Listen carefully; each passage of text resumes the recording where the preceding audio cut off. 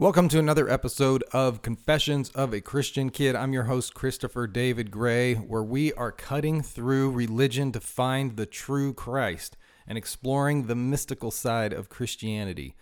In this episode, as promised, I'm going to begin telling my deconstruction of faith story, particularly my first 20 years. You could say the first 20 years of my spiritual journey.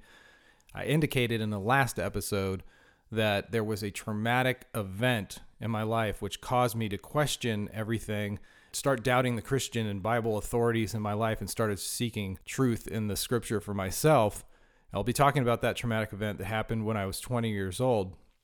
But before I do, first I want to put out a warning that there will most likely be language that may not be suitable for small ears. So if you have small ears around, you might want to turn this off and listen later or put in headphones.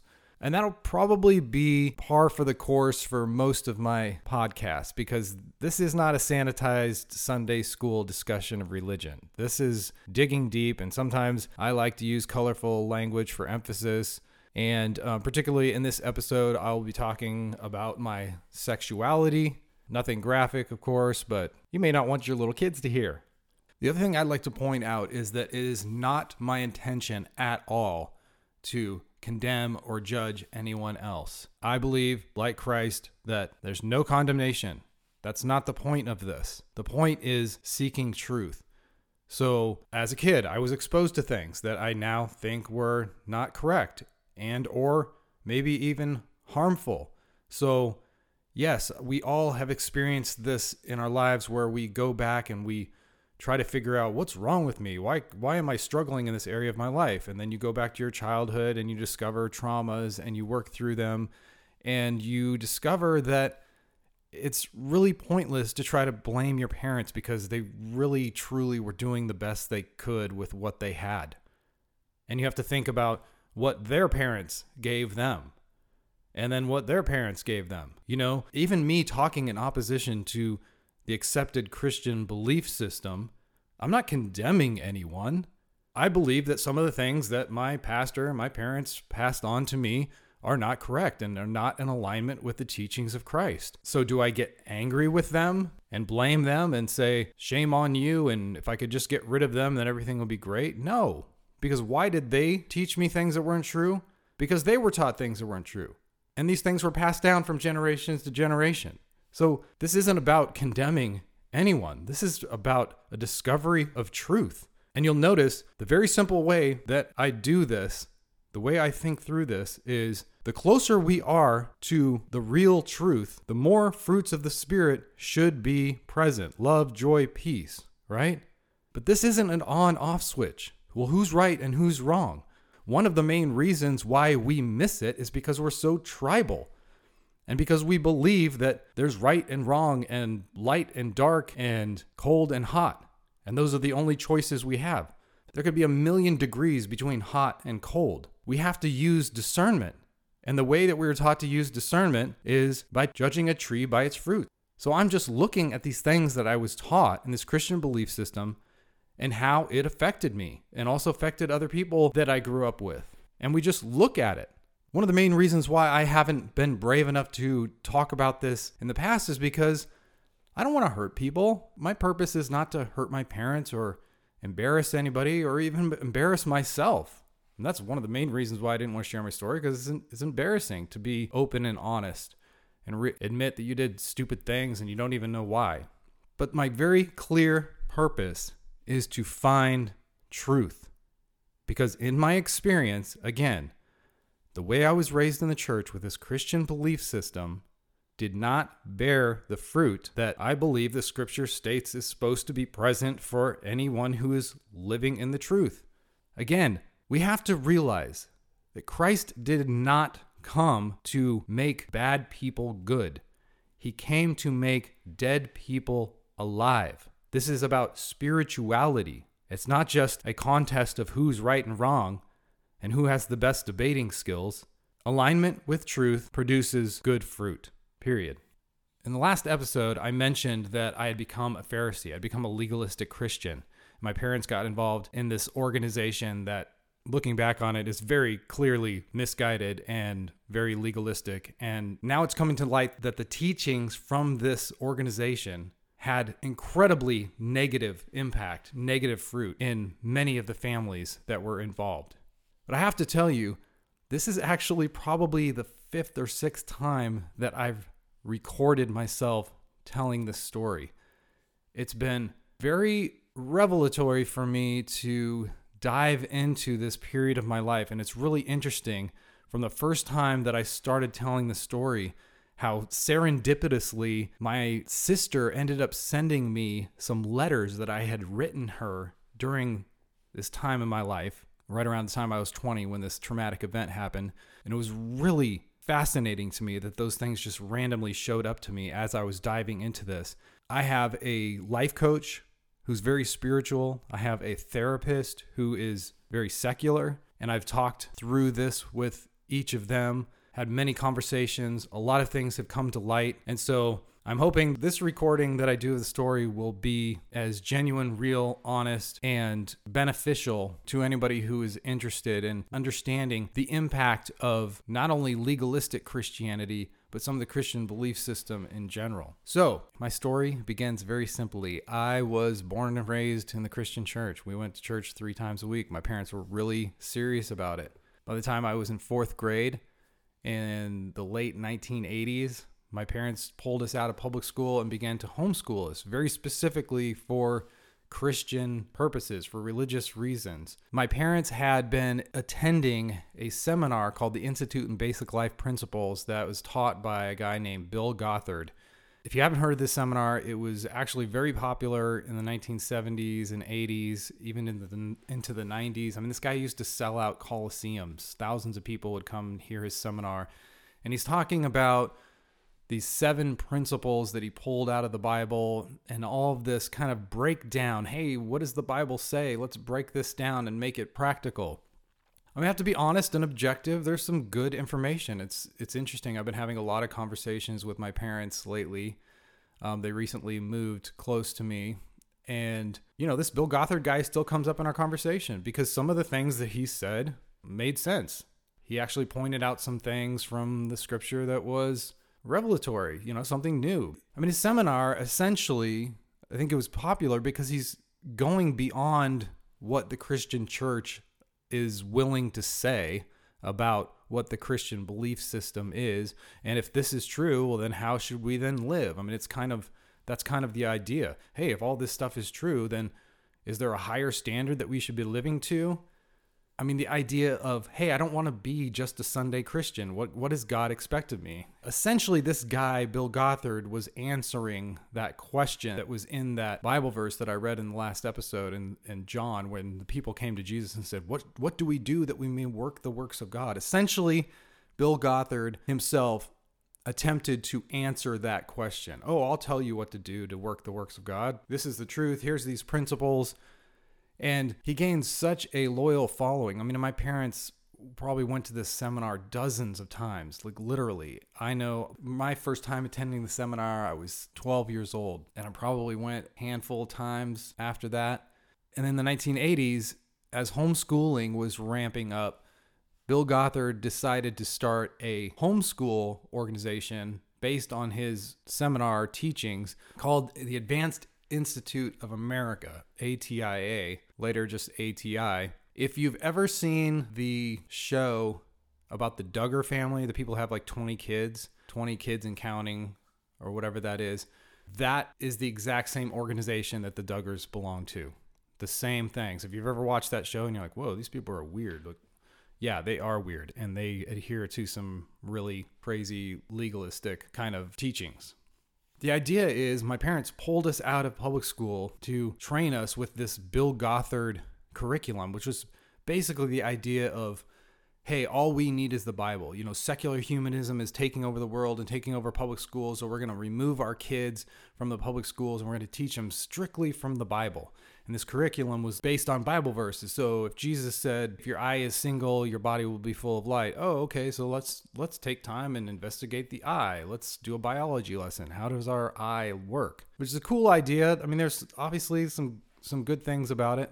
But what happened is, instead of just giving people principles that they can work out in their own life, his teaching became more and more practical. And then with the advent of his homeschool organization, it became super practical. Hey, so it's almost like, don't even bother reading the Bible anymore, because I'm going to tell you exactly what it says and what you need to do. Women should always wear skirts, and we should make our own bread, and rock and roll is from the devil. And not only is premarital sex a sin, but dating should be a sin too, because the dating culture leads to premarital sex. So we're not going to even date. We're going to save ourselves not only physically, but emotionally for our spouses. And if we do that, then we'll be unstoppable.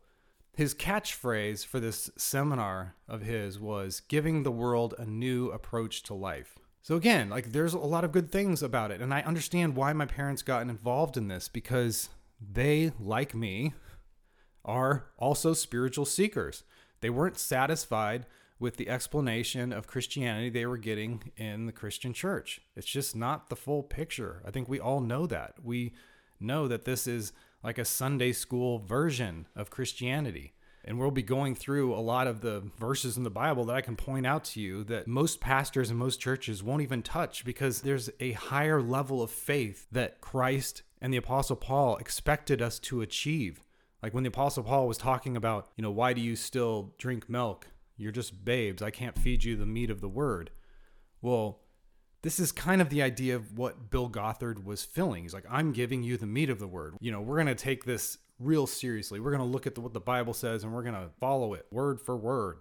So as a kid growing up in the church, first of all, even aside from the seminar, I was born and raised in the church. If you know anything about human psychology and how a small child assimilates information from birth to age 7, all the stuff that I learned just went straight into my subconscious, right? This is my programming. Yes, I believe in God. Yes, I believe in the Bible. Jesus came to save us. Anybody who doesn't believe is going to hell. This was my reality.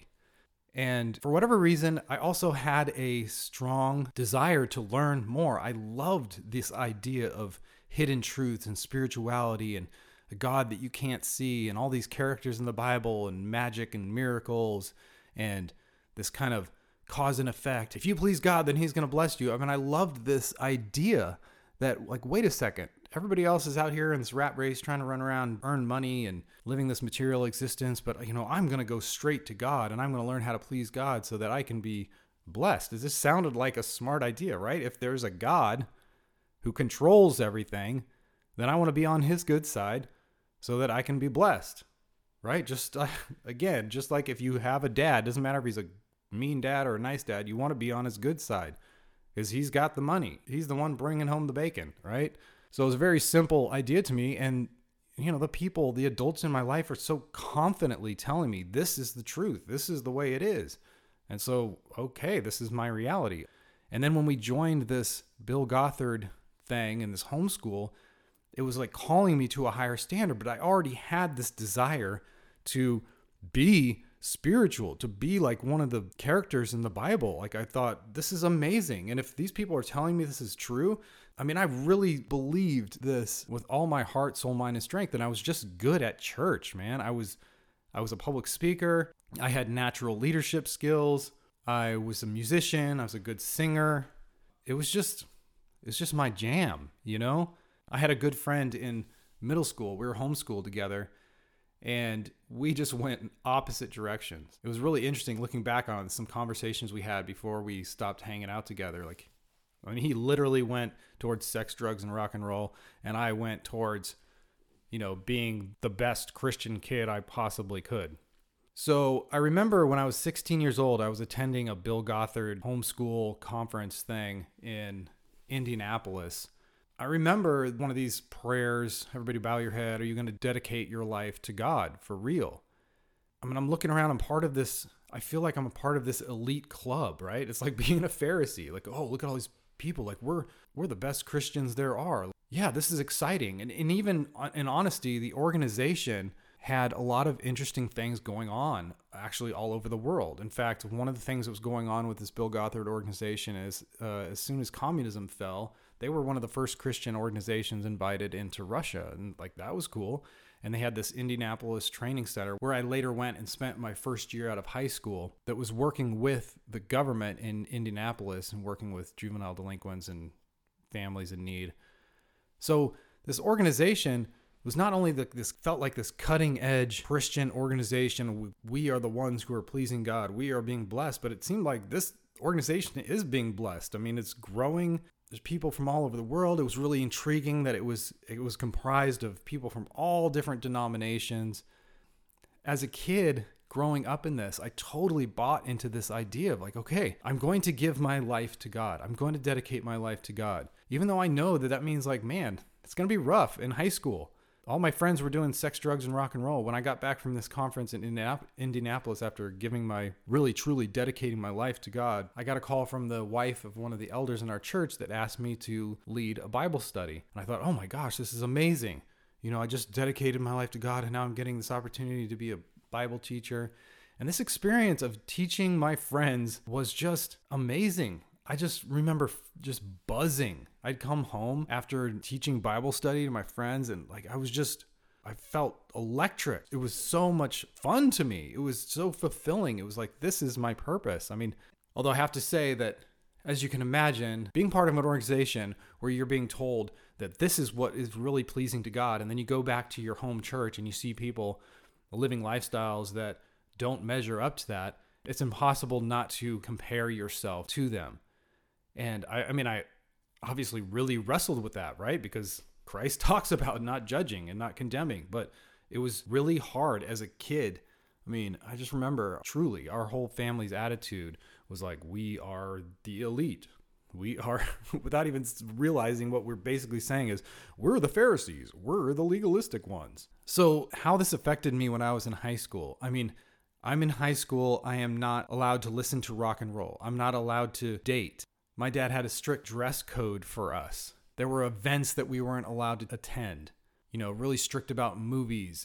One of the things that was the most difficult was that there was a time when I was not allowed to attend our own church's youth group because it was too worldly. So, I mean, we were not only separating ourselves from the public school, from secular humanism, we were actually separating ourselves from the church itself. The world had infiltrated the church, and we are the elite. You know, we are the 144,000 or whatever. We are God's chosen. And this is what was programmed into me, and I bought into it.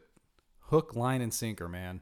So, as you can imagine, this organization highly discouraged parents from sending their kids to college. Not just secular universities, but Christian ones too, because again, Christians are too worldly, right? Rock and roll is from the devil, and dating will lead to premarital sex. My first year out of high school, instead of going off to college, I went back to this Indianapolis training center to participate in a brand new program that they hadn't done before, where the organization was working with the government in Indianapolis to work with juvenile delinquents and their families. After 3 months of training, we learned some interesting stuff, but you can imagine 3 months, 18-year-old kid who's been really sheltered his entire life, learning for 3 months and then throwing me with some juvenile delinquents, probably not the best idea. So my job, I was assigned what we called a leader in training. This was a kid who was actually assigned by the court to our training center. His mom had a choice. Do you want your kid to go back to juvenile hall, or do you want to try this new training center? And so his mom sent him there, and here I am, 18-year-old kid, and it was my job basically to babysit this kid for 24 hours a day, 7 days a week. As you can imagine, it was very difficult. I mean, being with anybody 24 hours a day, 7 days a week would be challenging, let alone someone who had grown up completely different than I had and had incredible behavioral issues. I have to call out this organization and just be like, are you kidding me? I'm 18 years old and you assign me this kid for 24 hours a day, 7 days a week, and there are no scheduled breaks. I have to find creative ways to give myself a break. In fact, the kids would be tutored for school for only like 2 or 3 hours a day. And I was expected to go with them to help monitor the kids while they were in school. And there was a point where I just started refusing to do it. I'm like, Are you kidding me? Like, when am I going to get a break? I need a break. I'm volunteering, but I'm actually working 24 hours a day. This is insane. Anyway, so that was really difficult for me. So here I am with this mentality of like, oh, I'm part of this organization and I'm surrendering myself to God and God is going to bless me. And I looked at this as like I'm sacrificing these early years of my adulthood, so that God will bless me for the rest of my life. The experience was like, holy shit. I guess my life is going to suck because this is really hard. If this is what God wants for me for the rest of my life, whoa, this is going to be rough. But let me paint a little bit of picture of what it was like to be part of this organization living for a year at this training center, which used to be an old hotel. We all had to dress the same. We were not allowed to talk about anything remotely controversial, no politics, ironically, no religion, because remember, there's different denominations. We weren't allowed to debate the Bible. So basically, we were just like, oh, whatever they teach us the Bible means, and that's what it is. That's what you're here to do. You're here to serve God. Actually, we're there to serve Bill Gothard and his organization. But one of the amazing genius things that he had in his arsenal was, as part of his seminar, he taught this principle of authority. And he used this metaphor of an umbrella that says, okay, every authority in your life is given to you by God, your mom, your dad, and Bill Gothard in this case, and the other authorities there. So the principle, he said, was if you disobey your authorities, then you're stepping outside from that umbrella of protection. Then you'll be susceptible to the temptations of Satan. So if you want to stay safe and you want God's blessing, you have to obey your authorities. And if you don't, then God's going to be mad at you. He's going to cast you out and allow Satan to have his way with you. So, I was a good kid, man, and I bought into this whole idea. When I was there, I followed all the rules. I've recently reconnected with some of the other students that I was with at the training center at that time, and I realized after talking to them, I was probably only one of a handful of kids who actually followed all the rules. I was a good kid. I really bought into this idea of, hey, God is watching me 24 hours a day, and I'm supposed to be obedient to these authorities. Otherwise, God's going to be mad at me, so I'm going to be good. I'm going to follow the rules. Most of the other students there were smart enough to realize, what is going on? This cannot be God. Where's the fruits? This is bullshit. The other thing that was very strongly communicated to us essentially boiled down to this, that God does not like fun. Fun is foolishness. It's folly. That's the word that Bill Gothard used. It's folly. God doesn't like folly. This idea that we're sent is this is serious business, in the Christian belief system. Everyone's going to hell unless we save them from hell. It's our job. We're not here on this earth to have fun. Fun is a waste. God doesn't want you to have fun. Remember those preachers that say, God doesn't want you to be happy. He wants you to be holy because we need to be a light to show everyone else how to live. All these people are sinning and they're going to hell, and we have to raise the standard and live the perfect life and then go out and tell everybody how to be awesome like us. And there's no time for fun. It's folly. Of course, we were young people, so they had to give us recreation time, volleyball, basketball, walking around the parking lot. But this place was like a prison, man. I know people that had driven there in their own cars, and they weren't even allowed to use their cars. We had very little free time. The other students had very little free time. I told you my situation, I had virtually no free time. Leaving for me, because I was living with a delinquent in the building, I only ever left the building like church on Sunday. It was a crazy experience. And again, here I am, a kid sincerely believing this is God's will for my life. This is what it's like to serve God. We're all dressed the same. And freedom of speech is discouraged, and freedom of thought is discouraged, and obey or God's mad at you, and don't have fun. Well, then the other thing was one night they gathered all of us guys together in this upper room and basically told us that masturbation is evil, and God hates it, and it's from the devil, and you should feel bad about it. You need to be a good Christian and fight that spirit of lust that comes on you and learn how to control your thoughts, because that's what God wants you to do. So one of the reasons why I decided to do this, it wasn't completely just selfless, My parents had put this idea in my mind and my sister's mind to dedicate the first year of our adult life out of high school to God. So didn't really have to ask me twice because, here I am wanting to do desperately whatever it takes to get God's blessing. And here's my parents making the suggestion. I'm like, well, that must be God's will because they're my authorities, right?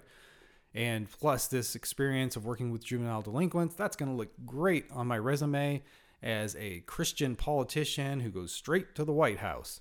So my whole idea was I was going to be this perfect person, live these principles. I had attended this seminar. I truly believed that everything I learned in this seminar was every single thing that I needed to know to be a successful husband, father, provider. I was 19 years old and I literally had my whole life figured out. And I knew that I could do it because I'd proven it to myself. Dedicating your life to God and living this crazy lifestyle where, fun is from the devil, that's not awesome. But if you have this strong sense of delayed gratification like I did, and this understanding of, hey, anything worthwhile takes sacrifice, right? I'm going to sacrifice. I'm going to bite the bullet. I'm going to do the right thing. I'm going to be a good kid, and God's going to bless me. So as part of my plan, I had applied to an internship at another Christian homeschool organization called the Homeschool Legal Defense Association. And I was lucky to be chosen to be an intern there for 6 months. It was right after I left Indianapolis. That experience was amazing. It was the opposite of Indianapolis. We had freedom, car, job. I was living with 3 other interns in our own townhouse.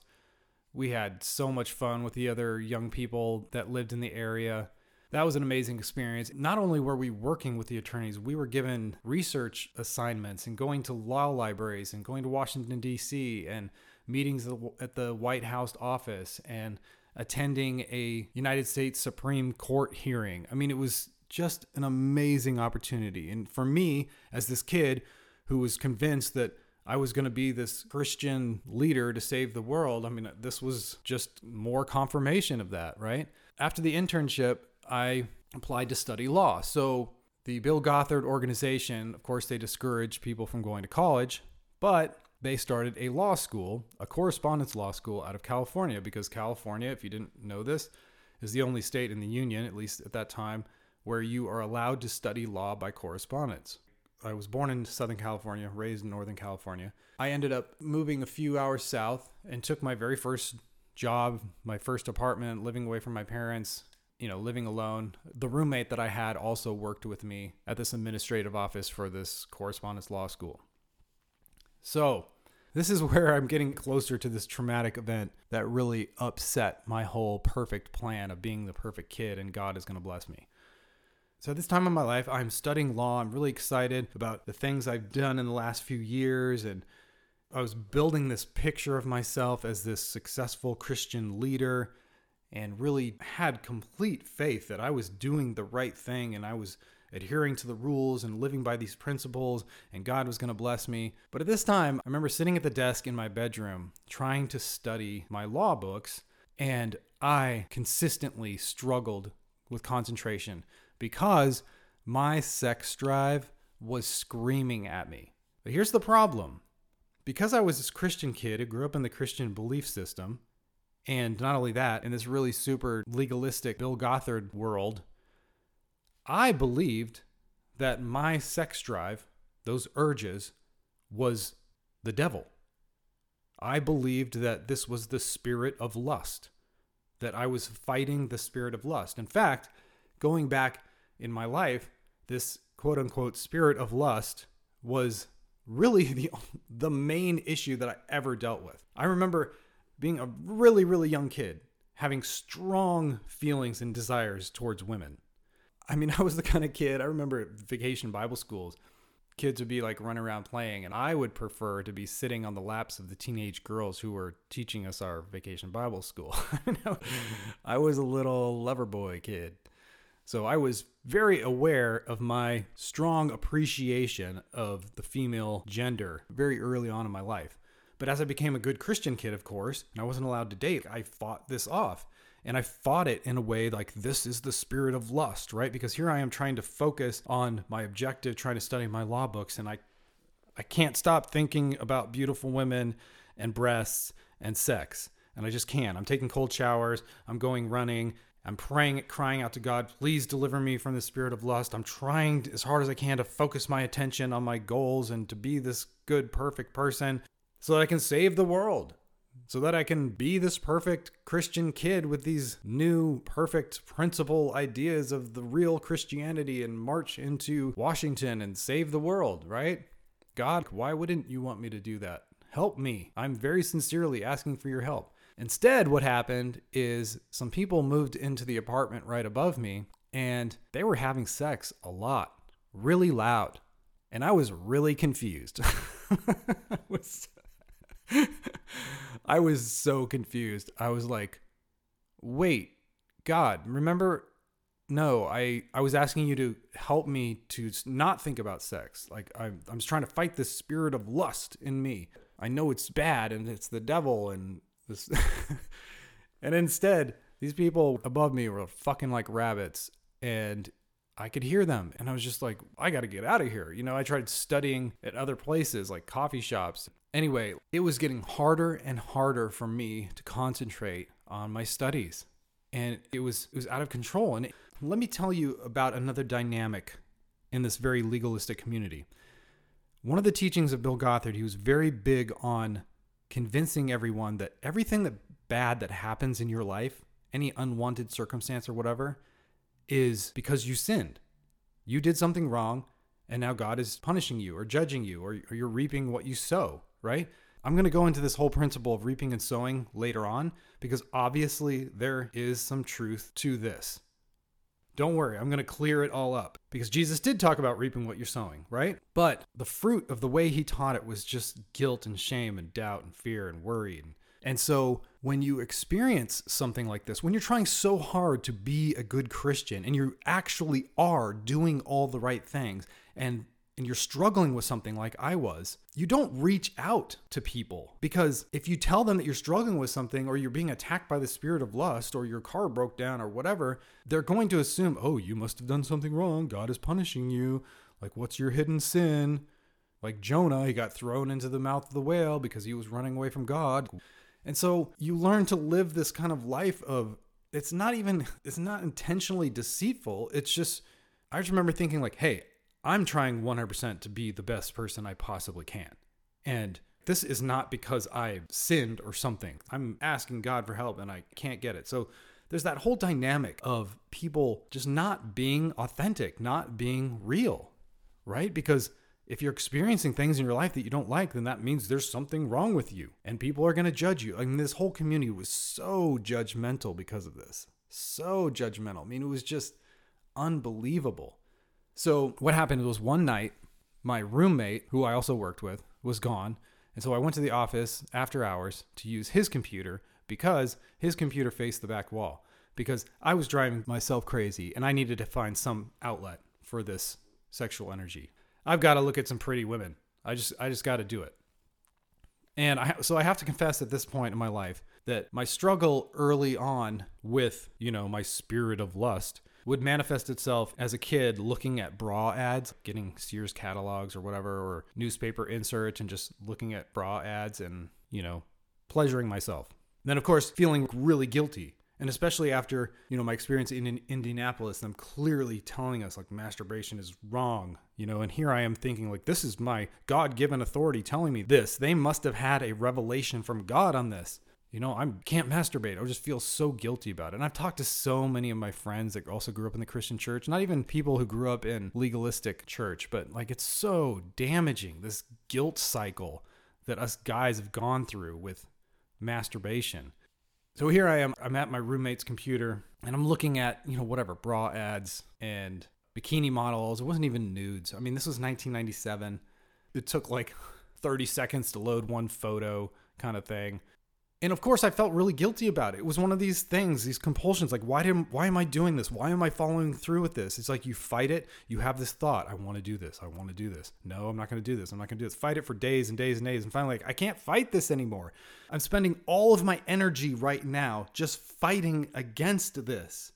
I'm not getting anything done. I need to just do this, get it over with so I can get my brain back and get to studying, right? I mean, it just became really pragmatic like that. So I knew like virtually nothing about computers. I didn't realize that whatever photos I looked at on the internet are going to be saved in a cache file on the computer. Anyway, it was found out that I had been looking at these things and I got reprimanded. Ironically, I actually had a phone call with Bill Gothard himself. The reason why that's ironic is because I'll just fast forward. For those of you who don't know Bill Gothard, about 5 or 6 years ago, he was basically kicked out of his own ministry organization that he had for decades because it came out that all the times he was telling us not to have inappropriate relationships with females, well, apparently he was being a hypocrite. So anyway, it's just so funny to look back at this conversation I had with him and him devising this discipline/rehabilitation for me in my sin, right? And of course I was sorry about this. I was so embarrassed. I don't know why I did that. You know, it really did just boil down to being pragmatic. I don't know if any women can identify with what it's like to be a 20-year-old guy whose sex drive is going crazy and you have no outlet for it. And you get this idea stuck in your head. I need to look at beautiful women. I have to express this somehow. And realizing I'm not getting anything done. I'm not getting any of my studying done. This doesn't make sense. If I have to just give into this temptation, get it over with so I can get back to real life. Anyway, so my punishment was from Bill Gothard was that my car was being taken away for, I think it was like a month. Yeah, I think it was a full month. The apartment that we lived in was only, honestly, it was only like a half a mile from the office. So it was no big deal. Besides, my roommate had a car anyway. But the idea was, so I would walk to work and then I was supposed to meditate on these scriptures and that was going to rehabilitate me, because I had sinned. I was a sinner. I was a bad person. As you can imagine, at this time, it's just kind of frustrating. It's like, really? I'm a sinner? I'm a bad guy? Is there anyone on this planet that's putting more effort into being a good Christian boy than me? Seriously, there's got to be something wrong with this whole thing. This is ridiculous. I started realizing at the time of my life, it'd be really nice to know how human psychology actually works, because you just telling me to do this and do that, you realize it's not that simple, right? You realize there are forces and energies and emotions and things that rise up in me I don't really have any choice over a lot of the times. At this point, I was really starting to lose faith in my plan of being this perfect kid and marching to Washington as, the perfect godly leader. I'm realizing, the spirit of lust, it's come out now. It's public knowledge. My parents know about it. My employers know about it. And I just started kind of losing hope. But I need to describe a little bit more about who I was at this time. Because not only was I working full time and then studying law in the evenings, I also had developed a relationship with this charismatic evangelist who happened into our office one day to borrow the phone. He looked at me and he said, "I think you're going to be the youth leader for my new ministry." And to me, this experience was so in my wheelhouse of what I expected to happen, being a good Christian kid, and then opportunities will just come knocking, and I'm going to serve God, and this must be God's will because he sent this person to my life, and I admire what he's doing, and I helped set up this tent revival and stuff. Anyway, that's literally how I was spending my free time, was volunteering with this guy to build his ministry. My whole life was about Christianity, the Bible, religion, building God's kingdom. Every ounce of my energy was going into this. I can't remember when, but a few months later, I ended up looking at stuff on the internet again. And at that point, I can't even remember if I tried to hide it or whatever, but I just remember kind of feeling defeated. The other part of the story that I need to tell is that actually, during that time when I was working at this Oak Brook College of Law, this correspondence law school, I had actually started corresponding with a girl that I was interested in marrying. So as you can imagine, this failure of mine in this homeschool kind of community was really embarrassing. And basically, me succumbing to the spirit of lust and eventually losing my job caused me to lose out on this relationship with this girl that I thought I wanted to marry. So when I did lose my job and that was it, you're fired, my life was over. My whole plan had come crumbling down because it was all based on this idea of I'm going to be the perfect kid. I'm not going to be one of those politicians that has skeletons in their closet. I'm going to have no skeletons in my closet because I'm never going to do anything wrong. And God's going to bless me, right? It all just came crashing down. There's something horribly wrong here. I did everything right. I gave it 100% all my effort. I cried out to God to save me from the spirit of lust. I mean, I was so distraught. There's something wrong with me. This was such a public humiliation because, as you can imagine, my reputation at my home church as a teenager was pristine. I mean, I was like the perfect kid. And for this to come out, oh, Chris lost his job because I don't think my parents were telling people, but it really felt like my life was over. My whole plan to be this godly Christian leader, study law, it was gone.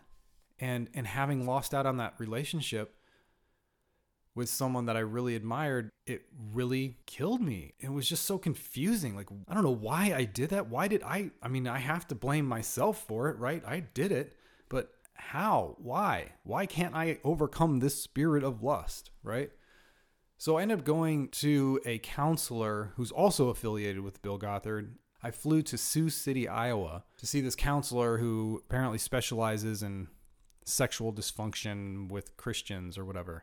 And I was there for a few days, and I remember asking him a specific question, and his answer was just not satisfactory. This is at the point where I'm just going like, wait a second. You Christian authority people, like, you don't know what you're talking about because I did everything right. I did it. I'm convinced. I know sincerity. I know how to repent when I do something wrong. I know how to be cleansed. I know how to ask God, please let me know if there's anything that come between you and I so I can cleanse it. I mean, I was serious. I was fasting, praying as a teenage kid.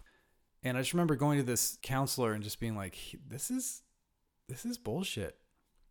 So now you understand partly the catalyst, this thing that happened in my life that caused me to question this whole belief system. But at this time, because I started thinking for myself, and like I said, I started reading the Bible for myself and trying to forget all that I had been taught and just look at Christ's teachings, look at what the Apostle Paul was saying. And I found some things that were really fascinating to me and made me wonder, why is nobody talking about this? One of the things in particular was where the Apostle Paul talks about this concept of eating meat sacrificed to idols. There's a few different passages where he does this, but in one of them, he clearly says in the opening statement of this discussion, all things are permissible, but not all things are beneficial. And he paints this picture of someone who has a lot of faith can eat meat that's been sacrificed to idols, and it's not going to violate their conscience because they know the truth. But he who is weak in faith should abstain from eating this meat, because if it violates your conscience, you shouldn't do it. And first of all, I'm looking at this going, wait a second. This passage clearly indicates that the people of weak faith, less faith, are the ones who abstain, the ones who don't do this and don't do that. And I'm looking at my entire childhood, this whole legalistic Christianity. Don't listen to rock and roll. Don't date girls. Don't go to the movies. And I'm realizing, like, wait a second. This is completely backwards from what I've been taught. The Apostle Paul is clearly saying that there are degrees of faith and that morality is actually relative. Morality is relative to your faith and to your conscience. It's very clearly teaching that. And it's undeniable when you look at the verse where Paul says, all things are permissible, but not all things are beneficial. And I realized, wait a second. Instead of teaching me how to abstain from everything, how about somebody teach me how to have this kind of dynamic faith where I don't worry about eating meat sacrificed to idols or this or that? Because he's clearly indicating if you have a strong faith, then there is no sin. He even goes as far as to say, to the pure, all things are pure. We're going to be going way in depth on this in future episodes, but we're going to realize that the way that we've been taught about sin and righteousness in the Christian church, in the Christian belief system, is not the complete story. What we learn in church is the kindergarten version, is the version of, oh, you guys aren't ready for the meat, so we're just going to feed you milk for the rest of your life. Do this, don't do that. When you're a kid, I get it. This makes sense. You don't have the discernment to understand these nuances of faith and understanding and spirituality, and there's so much going on here. So when you're a kid, yeah, rules are great, like the 10 Commandments, right? Don't steal, don't lie. That makes sense. But that's only one side of the spectrum, right? The 10 Commandments are like the floor. It's like the foundation. If you focus on the 10 commandments, you're just focusing on the floor. You're completely ignoring the 1,000 floors of this tower above you. Who wants to stay in this place of having a weak conscience and worrying about, oh no, if I eat this meat that's been sacrificed to idols, will I be possessed by a demon? And I looked at my irrational fear that I was sold about my sex drive being the spirit of lust. And I started realizing, like, wait a second, let me reason this out. Okay, God gave me my sex drive. God created me as a sexual person. I did not ask for this. This is something that's natural. Apparently, I had enough awareness to realize every guy that I know experiences this. So it's very natural. This isn't the spirit of lust. This is just my sex drive. And then I started realizing, like, wait a second. If I don't masturbate, then I'm going to have a nocturnal emission or wet dream, right? And typically when you have a wet dream, there's a kind of sexy component to that dream. I mean, there's stuff that pops into your mind while you're sleeping that would make the pastor blush, right? Bill Gothard would say, that's sinful. You shouldn't be thinking about that. Well, but I didn't ask for it. I didn't put it there. If I don't masturbate, my body's going to masturbate itself, right? Then I started reasoning, like, wait a second, this whole idea that the Apostle Paul is talking about is like moral relativism, that your conscience governs you according to your faith. So wait a second, just because I'm feeling guilty about something doesn't mean that I need to feel guilty about it. It just means that I don't have enough faith to cover this, essentially. So what I did an experiment on myself. And I said, you know what? Instead of feeling guilty about masturbating, I'm going to thank God for it. And instead of pushing God out of my sex drive, instead of being ashamed and doing the Adam and Eve thing and hiding from God while I go to masturbate, I invited God right in with me. And I said, thank you, God. This feels really good. And I can't remember exactly how long, but I'm telling you, within a couple of weeks, all of the guilt and shame that I experienced my entire fucking life disappeared. And that, my friends, is when I realized these Christian authorities that are teaching me all this stuff, specifically this legalistic brand of Christianity, but the Christian belief system in general, all the people that have taught me up until this point don't know what the fuck they're talking about. Because I just discovered something on my own that nobody in the church is talking about. Why are we not talking about these different degrees of faith? Why are we not pursuing the kind of faith where you don't have to worry if you go into somebody's house in a foreign country and they serve you some meat? You don't have to worry about whether it's been sacrificed to idols or whatever. It doesn't matter. The Apostle Paul is clearly saying if you have strong faith, if you have strong conscience, it doesn't matter. Did you know the word conscience actually means with knowledge? It means the more knowledge you have, the more truth that you have, the more free you get. That's why Jesus said, if you know the truth will set you free. Because your conscience grows with your faith. In other words, here's the good news, man. If we saw this world, if we saw this life, if we saw each other, if we saw God, the universe, if we saw everything the way we were meant to, the way Christ did, the Bible calls it the mind of Christ. Some New Age people call it Christ consciousness. If we all had Christ consciousness, there would be no sin. That's the whole journey of true spirituality. That's what Christ was actually talking about. When you have the mind of Christ, this is what the Apostle Paul was talking about, being transformed by the renewing of your mind. It's not just about cleansing the bad thoughts out of your head. It's about learning the truth. The closer you get to the truth, the greater your faith is, the bigger your conscience becomes, and you realize there is nothing that is off limits to me, because you graduate from your lower animal nature and start being governed by your heart. And that's where this principle that Christ taught about love governing. Once you start governing yourself by love, then I don't have to be afraid of my sex drive, because it's being governed by love. It's subject to love. I am now in control. My sex drive is not in control of me. I am in control of it. But if I'm being taught that my sex drive is the devil and is the spirit of lust, I can never get control of it. I was given a wrong belief that was not true, that created bad behavior in me, that created confusion, that created all kinds of guilt and shame and fear and worry and doubt, and not love and joy and peace. So, if you've been told by the Christian church and the Christian belief system that when you have a sexual urge or thought or your sex drive acts up and you've been taught that that's a spirit of lust, I'm sorry, that's not correct. And once you start just accepting this, you learn how to love yourself through this, you realize it takes on a completely different dynamic. When you take God out of your sex drive, it gets injected with shame and guilt and fear and all the negative stuff.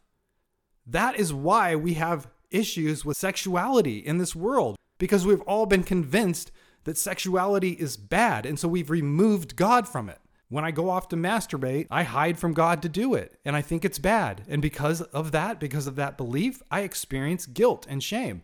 But once I stopped hiding from God and I just masturbated and thanked Him, I stopped feeling guilt and shame. I hope you're beginning to see what true faith and true spirituality is and how this life is supposed to be lived. The more knowledge we have of the truth of who we are, what our power is, who God actually is, what He actually feels towards us, what Christ was actually saying, the closer we get to the truth, you're going to know it because your life will surely show it. Just like the song that we used to sing when we were kids. If you're happy and you know it, then your life will surely show it. That is what is happening to me. And that's why I'm talking on this podcast. That's why I'm saying these words. That's why I want to share these stories, because it's really profound.